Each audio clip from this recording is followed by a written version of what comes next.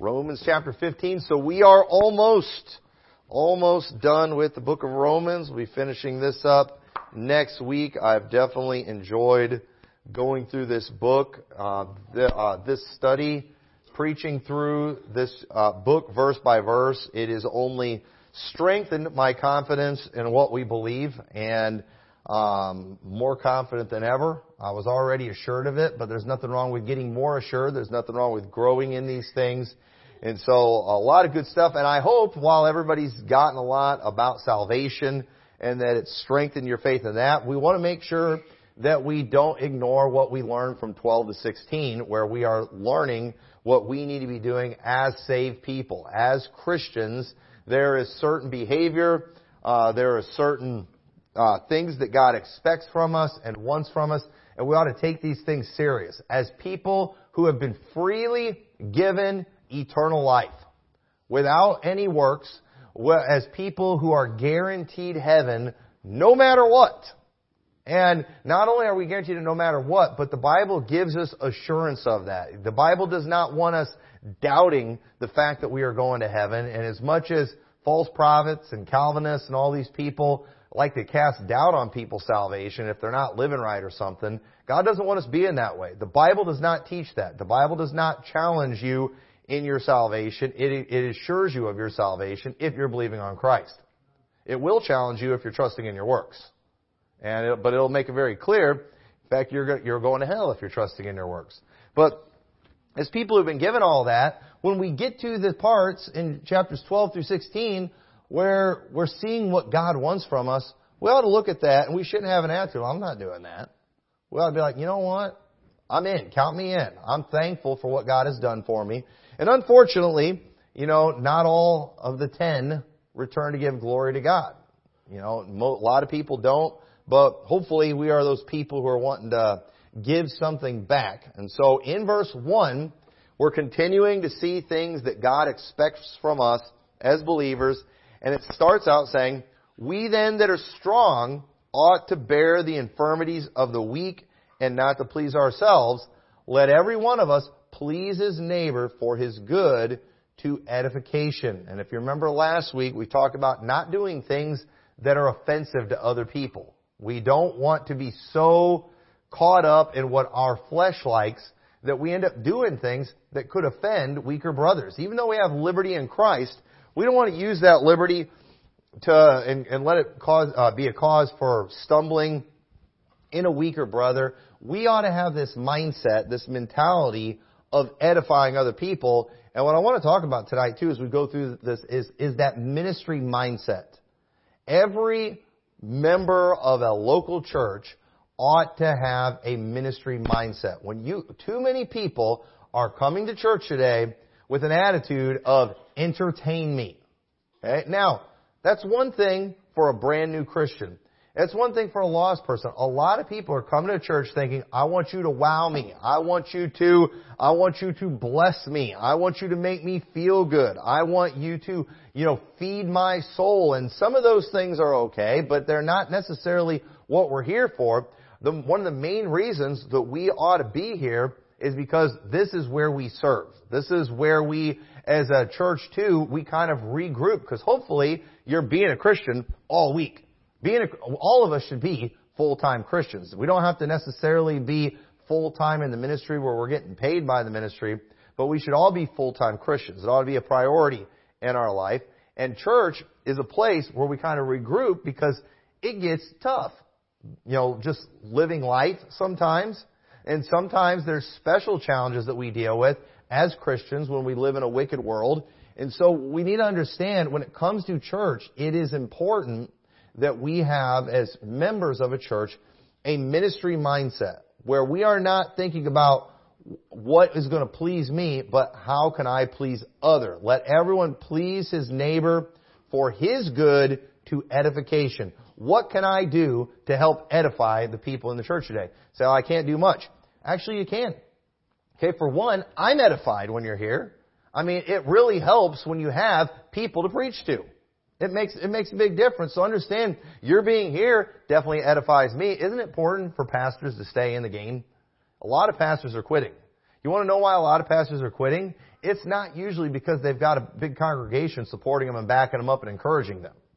It's usually because they're getting torn apart by their congregation. It's usually because they're serving alone.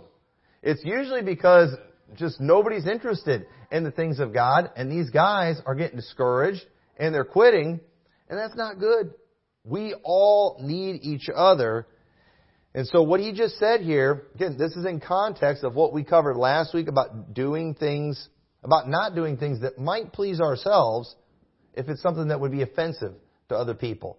And again, like I said last week, in our culture, it's there's not a whole lot we have to worry about with this. There are some things, but really not a whole lot. But this church, I think too, we're going to see evidence of this here too. I think Romans 15 is where we kind of have some of the strongest evidence where we can see that this church was made up of Jews and Gentiles. And so if you got a church and like half of it's Jews and half of it's Gentiles, then you have two very different cultures living amongst each other. The Gentiles, they don't think anything of lots of stuff. Where the Jews, they're sticklers about everything. They're offended by everything. And so the thing is, Paul's trying to get a mindset in them, hey, let's not let there be division. Let's not just care, or have an attitude of, I don't care what the Jews think, this is what I like, or I don't care what the Gentiles think, this is what I like. You know what? We need to think about each other. You need to have this attitude of edification. He's trying to promote a ministry mindset. And so I hope our church will always be one that isn't full of sensitive people who get their feelings hurt over every little thing. But I also hope that our church will be a church where if someone comes in who is weak, that they will be loved and received and that people will look out for them. I hope we can help them grow out of getting offended by everything and being super sensitive. So verse 3 says, for even Christ pleased not himself, but as it is written, the reproaches of them that reproach thee fell on me. So Christ was the ultimate example of someone who had a ministry that was not about pleasing himself, but it was about helping others. Jesus is always the greatest example of everything. So it says, for whatsoever things were written aforetime were written for our learning, that we through patience and comfort of the Scriptures might have hope. And we are to learn from the examples that we have in the Scriptures. We should go to them. We should find inspiration. We should look and we should see the things Jesus did. We should see the way He loved people, cared about people. When we read these passages and it says how He looked upon the multitudes and He had compassion on them, that should cause us, when we look on multitudes of people, that we have compassion on them. When we see Him weeping over people, when we see Him caring about people, we ought to look at that and say, you know what, I want to have that same attitude. When the Bible talks about that rich young ruler and how Jesus looked at him and it mentions specifically how He loved him. We should read those things and it should say, that's how I want to be. That when we see the way Jesus was with sinful people who would come to Him, that's the attitude we ought to have. When we see sinful people coming to the church, we should definitely not have the attitude of that Pharisee who prayed in the temple, thanking God he wasn't like that publican. We should see the way Jesus was with people like Zacchaeus and say, that's going to be me. That's how I'm going to act. That's how I'm going to behave. All of these things they're specifically written so we could do these things so we would know how to act. That's why we have the stories that we have. They are there not just so you can know what's right. It's amazing how many people will go around and they will pontificate about how much they know about the gospel, how right they are on the gospel. And I'm glad they're right on the gospel, but at the same time too, hey, there's some other stories in the gospel about how Jesus loved people, how He was kind, how He was compassionate. How come you don't have any of those traits in your life? Are you just ignoring those things? You like all the condemnation stuff. You like reading about Him treading the winepress of the fierceness of His wrath, but you don't like the parts about Him where He's pouring out grace and supplication. Both are in the Scriptures. And all of these things are there for our learning because God wants us having a ministry mindset. God wants us while we are here on this earth to be having this attitude of how can we be a help, how can we minister to other people. And so we read stories about His life. We read interactions that He had with people, and these things are there. They were written for us. Even Old Testament stories are like that. Stories of David and the way he was. Good examples that we have. We're supposed to learn from the patience of Job. James referred to that. We remember the patience of Job. We're all supposed to look at these things, and these things should guide how we act. And so he says in verse 5, "Now the God of patience and consolation grant you to be like-minded one toward another, according to Christ Jesus, that ye may with one mind and one mouth glorify God, even the Father of our Lord Jesus Christ. Wherefore, receive ye one another, as Christ also received us to the glory of God." Now, we talked a little bit about this on Sunday morning, I believe it was, where we talked about being like-minded, of one mind. But remember, he's saying this too, specifically to a church where you had some Jews who, think about this, okay? It would be like, imagine if you had a bunch of Amish people that got saved, okay? A bunch of Amish people that got saved, and then a bunch of drunken Catholics that got saved. And then they all started going to the same church. Okay? Now understand, when you start preaching, let's say, dress standards, the Amish saved people, they're going to eat it up. They're already doing all that stuff. But the drunk Catholics that you got saved, they're like, what? We're supposed to dress a certain way? When you start talking about certain behavior and just certain cultural things, those Amish people, they're going to eat it up. They're going to love it. But that Catholic crowd, they might not be as anxious to get on board with those things as like your Amish people. And the thing is, whether your former Catholics, jump on board with those things right away or not, they are still brothers in Christ with the Amish crowd.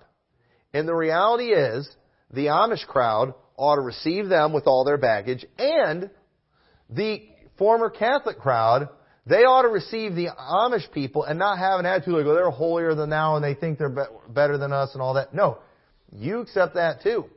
And let me tell you something, just like people with the high standards sometimes look down on people with the low standards, sometimes people with the low standards, they treat, people with higher standards like they're Pharisees or something, and they're even worse. Isn't that what everybody always does whenever you call them out for any sin? They'll find another sin that you do, and they make it out like it's the worst sin in the world. And it's just like, let's not play this game with each other. How about you just receive each other? And so this is what's going on during that time. If Paul is preaching about certain aspects of the law, the Jews are used to that. The Gentiles are not. And the Jews need to be patient with these Gentiles. The Gentiles need to be patient with the Jews. And so he's telling them, wherefore, receive ye one another, as Christ also received us to the glory of God. Hey, Jews, if Jesus could handle you, you can handle those Gentiles. And Gentiles, if Jesus could handle you and all your baggage, you know what? You ought to be able to handle the Jews and the fact they're a little self-righteous and a little snobby about some stuff. That's what he's basically doing right here. And in every church, we have got to learn how to have that ministry mindset that I am not here to make everyone like me, but I am here to edify. I am here to minister. That is one of the things that we are supposed to be. We should all be ministers to each other. This is the mindset God wants us having. And so we should strive for unity. And let me tell you too, I would not be above going along with a standard. If I went to a church and maybe they had a standard that was a little bit higher than mine in a certain area, I wouldn't be above going along with that standard for unity's sake. I don't think that's hypocritical. We should see edification and unity as more valuable than some carnal thing that we hold dear. I think some churches, they go a little overboard on some standards. But at the same time too, it's like, hey, if that's what they really believe, if that's where they've taken a stand, you know what? I'm fine with that. I don't need to make everybody just like me. In fact, you know what? If I need to be a little more like them for edification, I'm fine with doing that. Some people have this attitude too, because for example, in Bible college, they always have higher standards for their students than you do for everybody else. And they do that for just kind of uniformity, there's a lot of reasons to do that. You know, there's just some things you don't want to police in Bible college, and typically young Bible college students age, you know, they're in their, 18, 19, 20, 21, and when people are that age, they're typically idiots, and they typically want to get involved with every new fad that's out there. So like one very common thing, that a rule a lot of Bible colleges have, is no facial hair. Now, why do they do that? Is it because it's a sin to have facial hair? No, but if weird new beard trends start, they don't want to be policing all that. It's too complicated. So they just tell them, clean shaven. Okay? Now, listen, if I went to a Bible college and they had that rule, I would shave my face every day. Okay? When my son went to one, I told him, I was like, you know what? You need to follow whatever rules they have. And sometimes they were sticklers a thing. If your hair was touching your ears at all, or if it wasn't tapered right, they had a bunch of rules. And then if you didn't follow them, they'd fine you. And of course, everyone, I can't believe I got fined for this. Hey, nobody made you go there. But then here's a funny thing too. Some people have this attitude: if you go to a Bible college that has certain standards, that you need to follow them for the rest of your life. Otherwise, you were a phony when you were in college. It's just like, no, we were following these things for unity's sake. I've gone to places, I've gone to camps that have had higher standards than I do in certain areas. And you know what I do? I follow their rules when I'm on their turf. I don't think that's me being a hypocrite. I'm not pretending that's my standard, but I'm doing it for unity's sake. I'm not going to go there and then just break the rule just to prove that I can. And that's a rotten attitude. And a lot of times people do. They get this attitude in church that, I know everybody in the church is against this, but I'm just going to go flaunt my liberty in this area. Listen, you shouldn't do that, especially if it's going to cause problems and it's going to cause drama in the church. And it might. And if it does cause problems and drama in the church because of something weird you're doing like that, it's because the church is immature. The church ought to be able to handle that, but guess what? They can't. So you shouldn't have an attitude, well, I'm going to blow the church up with this then. No, you ought to edify. You ought to edify. At the end of the day, what I'm trying to say is, everybody just needs to think about everybody else and think about others instead of thinking about ourselves, which is what Paul said. We're not trying to please ourselves. We're trying to please others. And so in verse 8, he goes on to say, now I say that Jesus Christ was a minister of the circumcision for the truth of God to confirm the promises made unto the fathers. Now, what does that phrase, minister of the circumcision, mean? Well, in Galatians 2:7, it says, but contrariwise, when they saw that the gospel of the uncircumcision was committed unto me, and the gospel of the circumcision was unto Peter, for he that wrought effectually in Peter to the apostleship of the circumcision, the same was mighty me toward the Gentiles. And when James, Cephas, and John, who seemed to be pillars, perceived the grace that was given unto me, they gave to me and Barnabas the right hand of fellowship, that we should go unto the heathen, and they unto the circumcision. You want to know what the gospel of the circumcision is and the gospel of the uncircumcision is? Now, if we were a retard Ruckmanite, what we would say is they're two different gospels. Baloney. Okay? No, what it is, he's referring to the ministry of the uncircumcision. Meaning, Paul was specifically assigned to go to the uncircumcision. That was his ministry. That was his dispensation, you could say, to go to the Gentiles. Where Peter, his ministry, his dispensation, his administration, these are all words that have similar meaning to each other, was to go to the circumcision, to go to the Jews. Okay? And so there's people I know who they have a dispensation of the gospel to certain countries, to certain ethnic groups. We often call them missionaries. What does that mean, they have a dispensation? It means they've been given this ministry, they've been given this administration, they have been given this dispensation, this economy, this job, this role, whatever you want to call it, to go to a specific group. That's what that's talking about right there. That's what that word means. And so Christ was a minister of the circumcision for the truth of God. Who did Jesus go to in his ministry?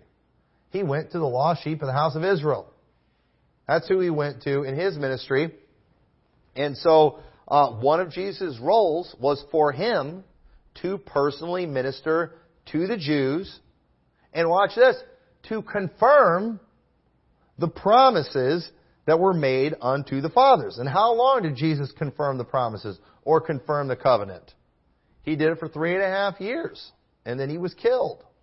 And then He, of course, continued through the work of the Holy Spirit there in Jerusalem. But so, what Paul's about to do next is randomly hit several verses showing the inclusion of the Gentiles in the promises to Israel. Because it was, Jesus did not have a ministry to the Gentiles. The Mormons are wrong. Jesus did not come to America and preach to the Indians. I don't know where they came up with that, but it just didn't happen. Okay? His ministry was to Israel. That was who Jesus went to. So, and there he came across some Gentiles here and there along the way, but his ministry was, it's okay for someone to have a ministry to a certain group. Okay? Now, just like Jesus didn't refuse to preach to other people, it'd be weird if it's like, oh, I only got a ministry to these people, and then somebody else wants to hear the gospel. It's like, no, I've only been commissioned to go to this group. No, that's ridiculous. Okay? It's okay for people to have focal points wherever they feel the Lord has led them. And we should, and it is, I hate this and I don't hate it at the same time. But it's like you have people who God has called them to certain types of ministry. They are, maybe to, they have a desire to start churches in cities. Okay. That's great. That's the ministry God has given you. But then they act like that's what everybody should do. Like that's the most important ministry. Hey, if that's what God called you to do, that is the most important ministry in the world. For you, but not necessarily for everybody else. Some people might want to go to rural countries. There's some people I know, they go to places out in Wyoming and they preach in all these different places where there's hardly any people. You know what? If that is God's will for them, that is the most important ministry in the world for them. But don't tell me I have to do that. I'm tired of everybody acting like their ministry is the most important one for all people. I know people, they're missionaries to the Jews, and they act like that's what we all should be. It's like, hey, if that's your calling, bless your heart. I hope you get every single one of them saved. I hope all Israel shall be saved through your ministry. But at the same time, that's not my calling. And so don't act like your ministry is superior to other people's. That's ridiculous. But that's the way people act sometimes, and it's not right. So I love it if your ministry is the most important thing in the world for you, because it's what God called you to. But just don't make it everybody else's responsibility too. And so in verse 9, he goes on and says, well, let's read verse 8 again. I think it's important that we read verse 8 before we read verse 9. It says, now I say that Jesus Christ was a minister of the circumcision for the truth of God to confirm the promises made unto the fathers, and that the Gentiles might glorify God for His mercy. As it is written, for this cause I will confess to thee among the Gentiles and sing unto thy name. That's a quote from Psalms 18:49. It says, therefore I will give thanks unto the Lord among the heathen, and sing praises unto thy name. Romans 15:10. And again he saith, rejoice ye Gentiles with His people. That's a quote from Deuteronomy 32:43. It says, rejoice, O ye nations, with His people, for He will avenge the blood of His servants, and will render vengeance to His adversaries, and will be merciful unto His land and to His people. Verse 11 says, and again, praise the Lord, all ye Gentiles, and laud Him, all ye people. And that is a quote from Psalms 117 and verse 1, where it says, oh, praise the Lord, all ye nations, praise Him, all ye people. Romans 15:12, and again Isaiah saith, there shall be a root of Jesse, and he that shall rise to reign over the Gentiles, in him shall the Gentiles trust. That's a quote from Isaiah chapter 11, verse 10. It says, and in that day there shall be a root of Jesse, which shall stand for an ensign of the people. To it shall the Gentiles seek, and His rest shall be glorious. Now the God of hope fill you with all joy and peace in believing, that ye may abound in hope through the power of the Holy Ghost. So notice what Paul just did right there. After he mentions how Christ was a minister of the circumcision to confirm the promises made to the fathers, he goes on to show that the Gentiles would be included in that. God wanted the Gentiles to enjoy that and glorify God in that mercy. And then you know what he did? He quotes a whole bunch of scriptures, doing just like he's been doing the whole book, giving precedent from the Old Testament to prove what he's saying. Paul is not preaching new stuff here. Paul is confirming the truth of what he believes and what he's preaching from the Old Testament. The book of Romans is Paul preaching and Paul using Scripture during his preaching. And I agree that all of Romans is Scripture. But at the same time, it's interesting, even as he's writing out Scripture, he's proving what he's writing under the inspiration of the Holy Ghost from the Old Testament. And he's showing that inclusion of the Gentiles. And I recorded a podcast today about the foolishness, the stupidity of this Gentiles being Plan B business that a lot of dispensationalists teach. That's absolute garbage. Paul just hit several verses showing the inclusion of the Gentiles. Going back to even Deuteronomy. All the way back in Deuteronomy, he quoted a passage.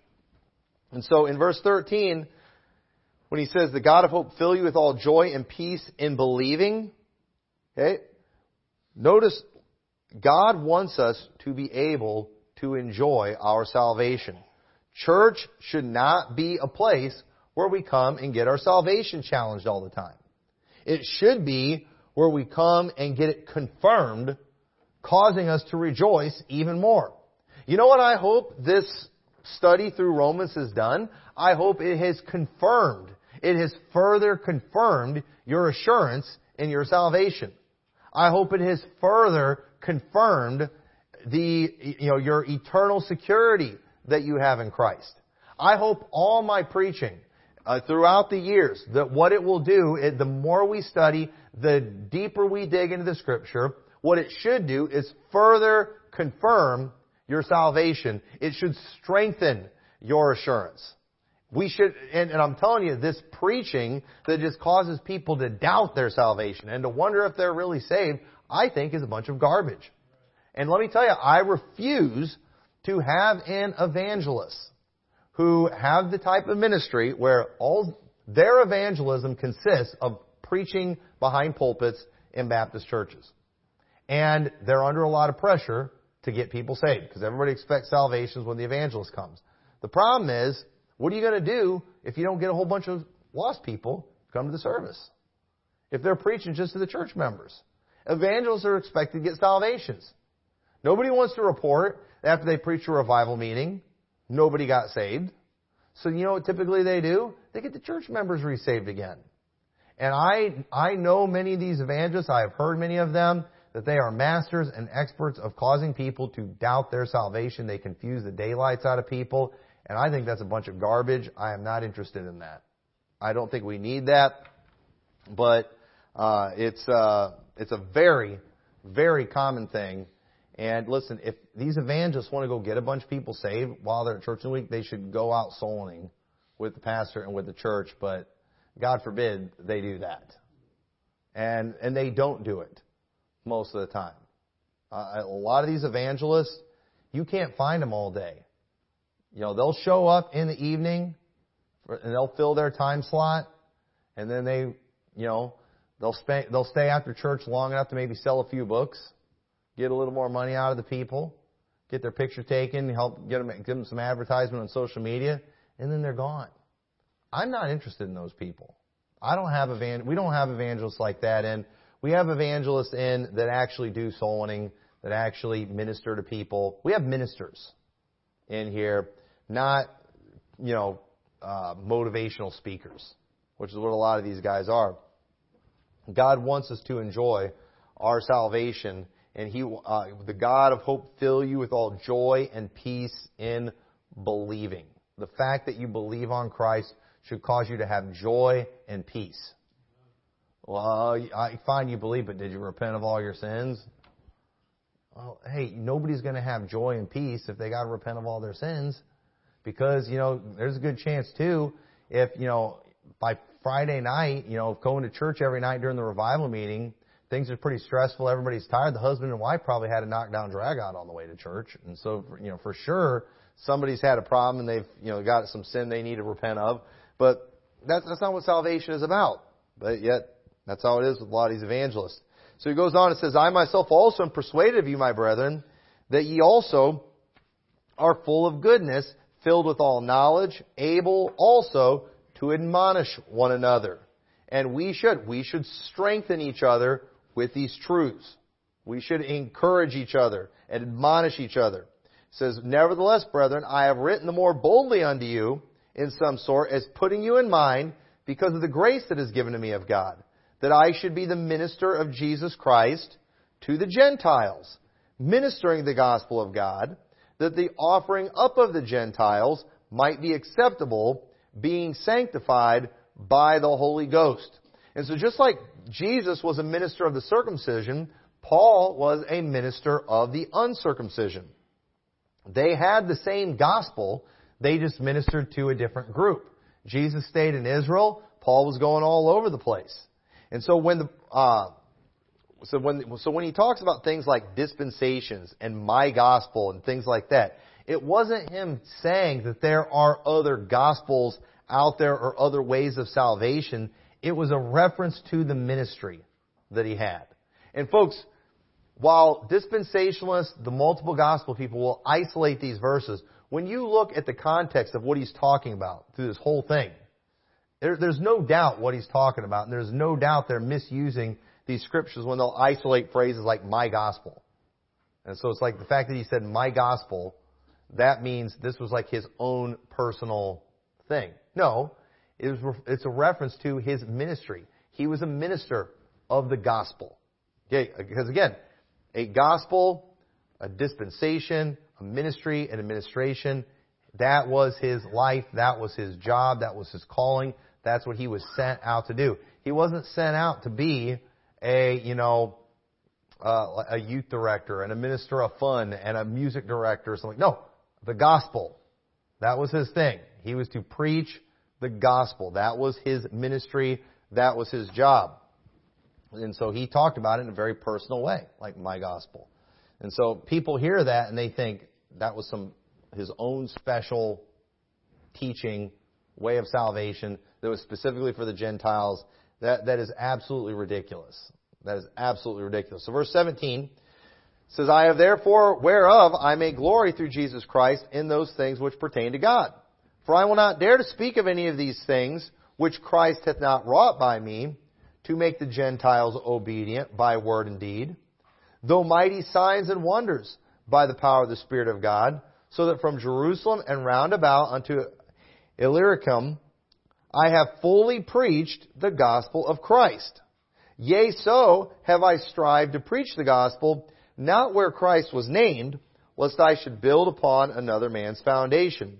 But as it is written, to whom he was not spoken of, they shall see, and they that have not heard shall understand. And so what Paul's saying right here, it was his desire that when it came to where he would go start ministries, where he would go minister, where he would go give his gospel, his dispensation, his administration, whatever you want to call it, he wanted to go places and to people who had never been witnessed to.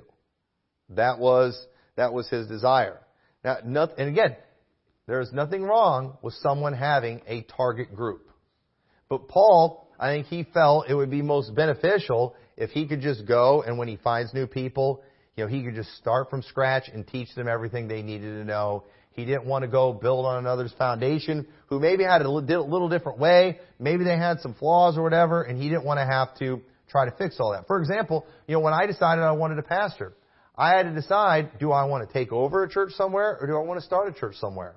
And I was like, you know what? I really don't want to go and try to take over another church or potentially take over someone else's mess or even build upon another man's foundation because, I had a vision. I had a way that I wanted to do it. And for me, I thought I would rather just go and start something new because I don't want to have to go and try to tear down something too that somebody else built either.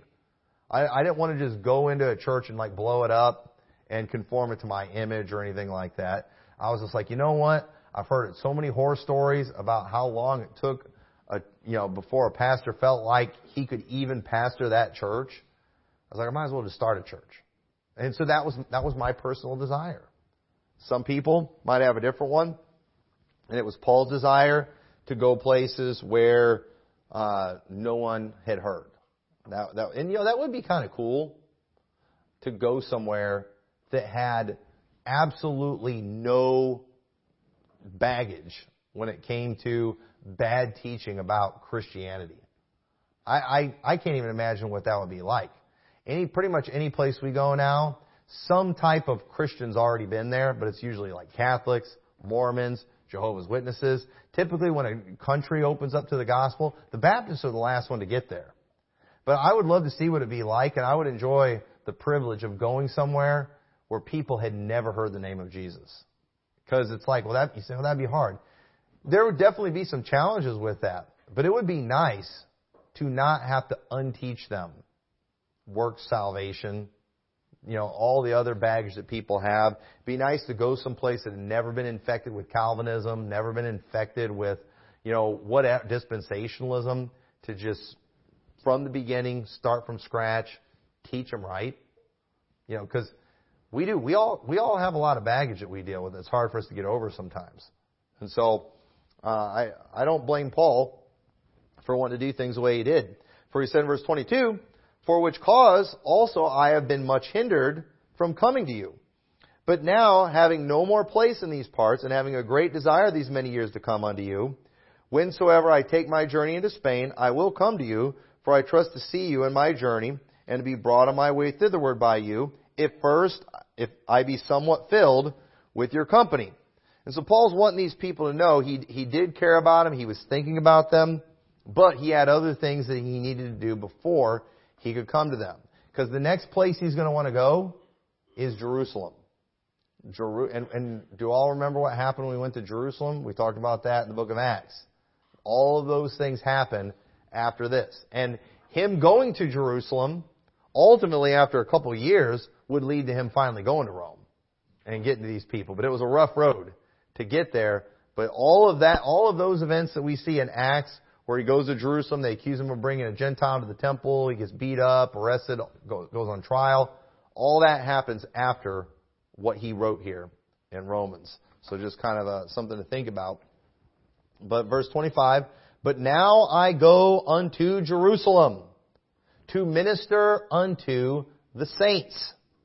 And this next verse is a key verse that some use. Now, I'm going to show you, there are some who use this next verse to teach that we should still be supporting Jews in Jerusalem, whether they are believing or not.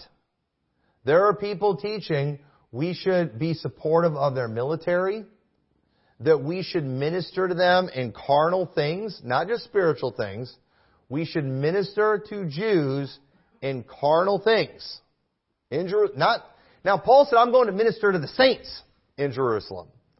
But notice this next verse. It says, for it had pleased them of Macedonia and Achaia to make certain contribution for the poor saints, which are at Jerusalem. Because remember, in Acts 11, we're not going to take time to turn there, but a great famine had come. Well, I'll briefly mention it. In Acts 11:27, it says, in these days came the prophets unto Jerusalem, unto Antioch, and there stood up one of them named Agabus, and signified by the Spirit that there should be a great dearth throughout all the world, which came to pass in the days of Claudius Caesar. Then the disciples, every man according to his ability, determined to send relief unto the brethren which dwell in Judea, which also they did, and sent it to the elders by the hands of Barnabas and Saul. So in verse 27, it says, and it hath pleased them verily, and their debtors they are.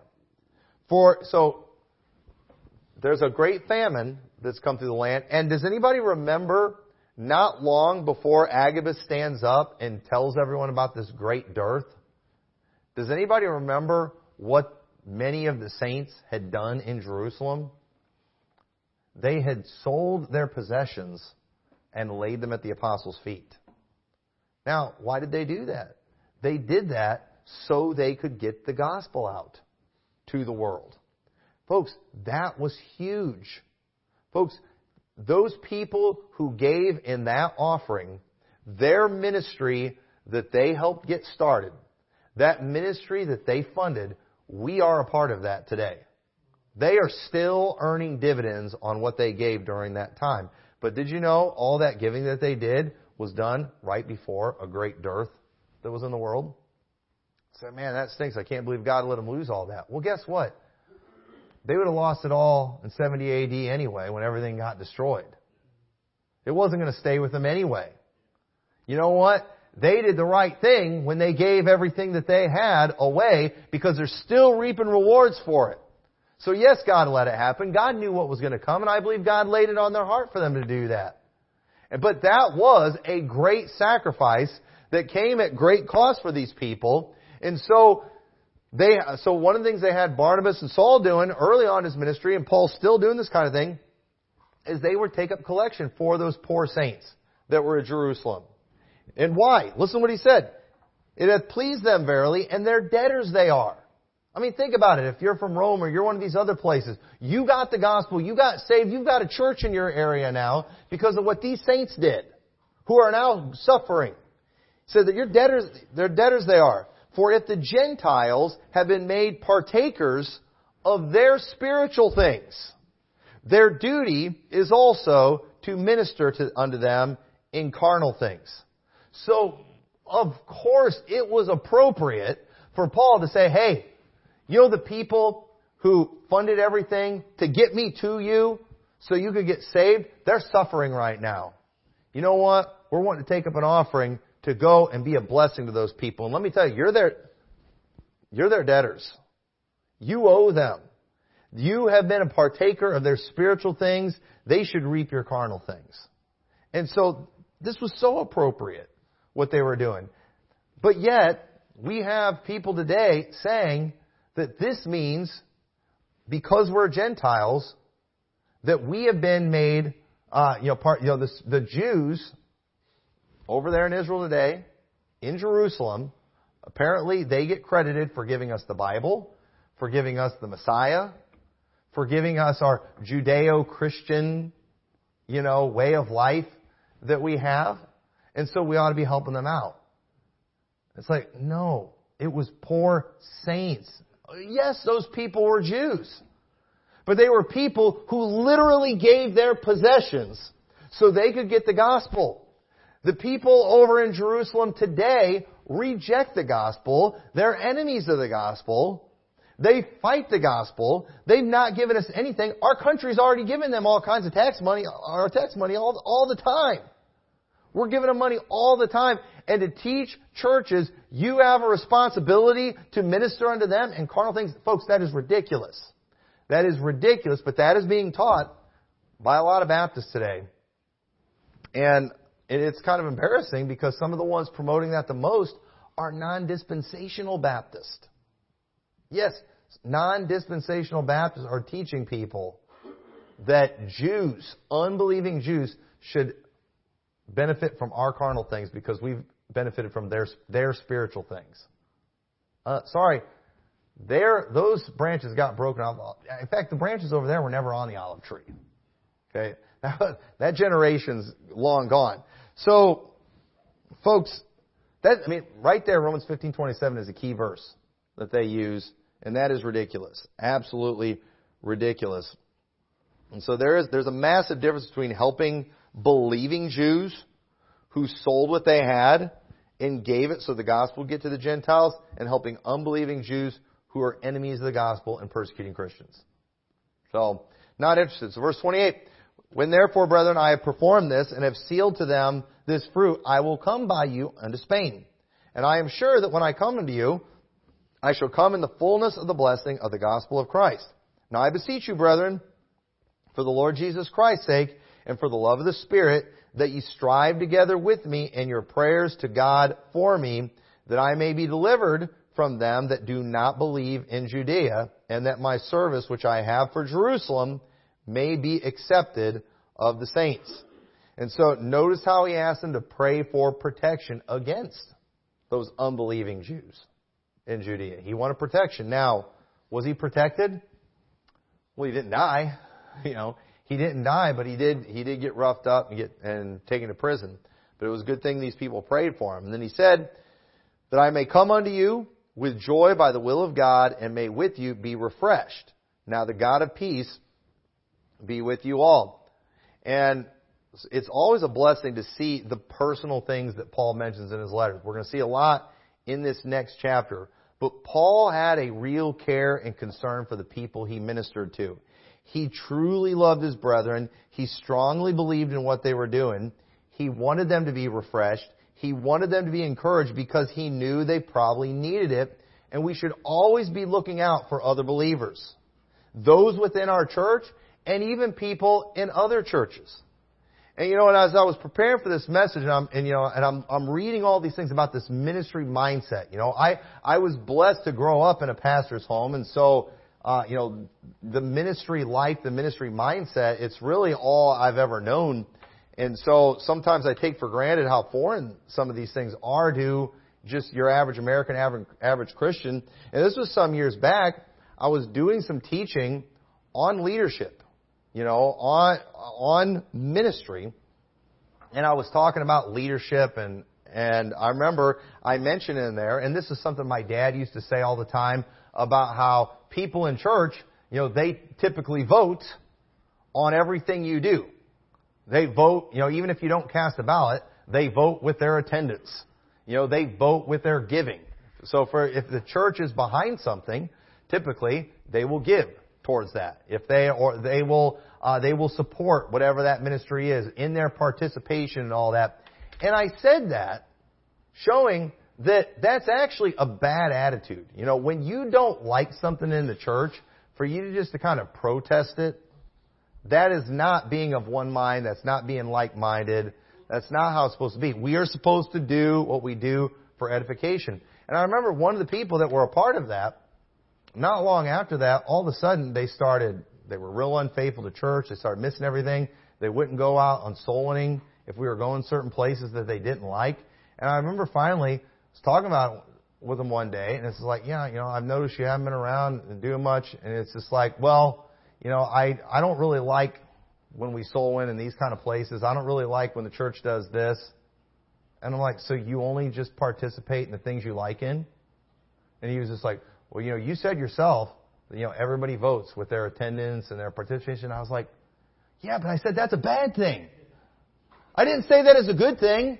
I wasn't telling you, hey, if you don't like something that I'm doing, just don't show up, don't participate. So that's a horrible attitude. And let me tell you, for anybody who wants to be a minister, somebody who wants to be a pastor, you cannot do that. That is not how these things work. We should all be looking out for each other. We should, obviously, primarily, we ought to be focused on our own church, on our own ministry. Some people, they get so helpful of other people, they neglect their own life. They're so busy helping other people's families, they neglect their own family. Obviously, we have priorities. Your family is first when it comes to families. You always have that person, they want to help everybody else in the church while their family's a mess. Hey, you go straighten out your family first and then go be a help to other people. You have other people too, they're all worried about what's going on in other churches and they don't participate in anything in their own church. No, you focus on your church first. Keep your priorities right, but we should always have an attitude of looking out for other people too. If we hear another church is struggling, we ought to be praying for them. We ought to send them words of encouragement. We ought to do something to try to motivate those people. I don't want us to ever have this isolationist attitude as a church too, where it's just, we don't care what anybody else is doing. No, we should care about what's going on in other churches. You know why? Because we have a ministry mindset. I'm glad, I can't be the pastor of the world. And our church, we can't soul win in every city in the world. You know what we need? We need more churches. And so when we find out there's a church in another city, another place, you know what? We ought to want that to succeed. We ought to want to encourage it. And that's why too, I like going to other meetings and conferences and things too, just because, I want to encourage these churches that are having, these events and things, because I'm glad they're there. I don't want those pastors to quit. I don't want them to get discouraged. And I've seen a lot quit in my years, and I want to see people keep on going, keep on serving. And so if you can do that, if you can develop that ministry mindset it will change your perspective on everything. If you do not have that ministry mindset, you're going to come to church with a selfish attitude every day. It's like, am I going to be entertained today? And, is the pastor going to do what I like, what I want? You will be disappointed all the time if you have that attitude. But if you come for edification, there will always be somebody you can edify. And if you can't find anybody else, I promise I'm edified every time you're here. And I can use all the edification I can get. And so I hope this was a blessing and a help. Let's pray. Dear Lord, we thank you so much for this chapter, and I pray you'll help us to be inspired by it, help it to motivate all of us to think about others and to have this ministry focus. Help us not to be self-centered, but help us to strive to just look out for others and keep people motivated. And we need more servants, not less. We need more churches, not less. And so help us to be looking out for each other. In your name we pray. Amen.